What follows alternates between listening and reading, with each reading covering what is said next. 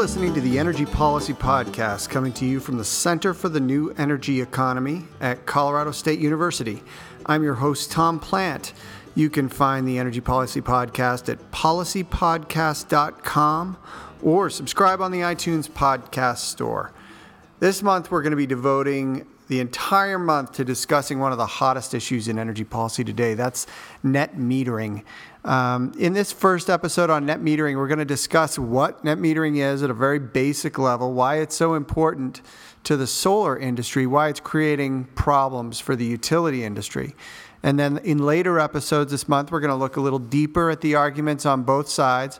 And finally, we're going to look at some solutions that are being considered around the country, some short-term ways to address the issue as well as more long-term solutions.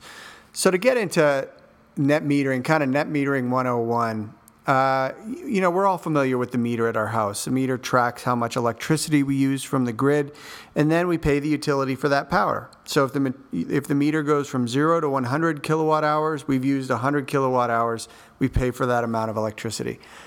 But think about if you have a solar PV system on your house and a solar electric system on your house. You're going to be generating electricity, and some of that you're going to use in your house to run your refrigerator and various different things during the day while the sun's shining and it's producing all this electricity, but you're not going to use all of it. So under net metering, what the customer generates but doesn't use goes through the meter, and that meter runs backwards. So it goes from the consumer side of the meter to the utility side of the meter. The meter runs backwards, and as the power is delivered to the grid, the consumer gets credit for all that power that they put onto the grid. When the homeowner comes home at night, the sun isn't shining, they turn on their TV or other appliances, start using electricity, that's being pulled from the grid back into their house, and the meter moves forward again. So what net metering says is that the customer is only going to be charged for the net of their consumption above what they've put onto the grid. So give you an example. If a meter starts at 100 kilowatt hours and the customer puts 10 kilowatt hours onto the grid from their PV system during the day, the meter is going to move backwards and it's going to go back down to 90 kilowatt hours. The customer comes home, they might use 15 kilowatt hours of electricity. That would push their meter from 90 back up to 105 kilowatt hours.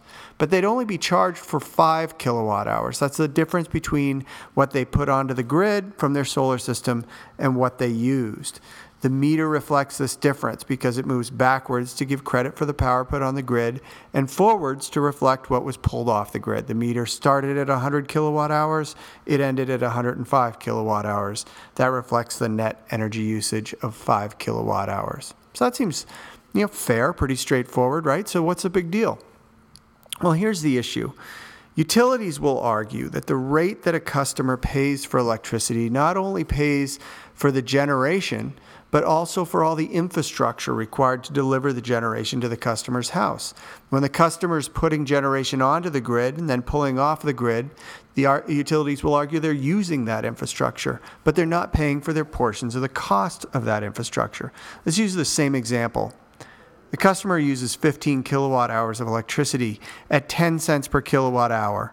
Then they would pay $1.50 for 15 kilowatt hours of electricity. That includes all the costs of the power, the infrastructure, the utilities profits, all that. But if the customer puts 10 kilowatt hours of solar on the grid and then uses 15 kilowatt hours, they're only going to be charged for the 5 kilowatt hours, or 50 cents. The utility loses $1 in the transaction. So a portion of this dollar, the utilities will argue, goes to pay for the infrastructure that the solar customer is relying upon.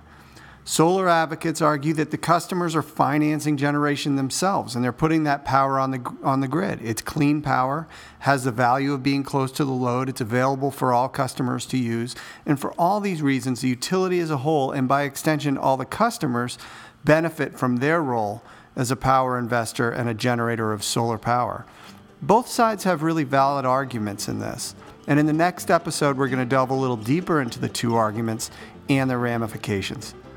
You've been listening to the Energy Policy Podcast, coming to you from the Center for the New Energy Economy at Colorado State University. I'm your host, Tom Plant. Thanks a lot for listening.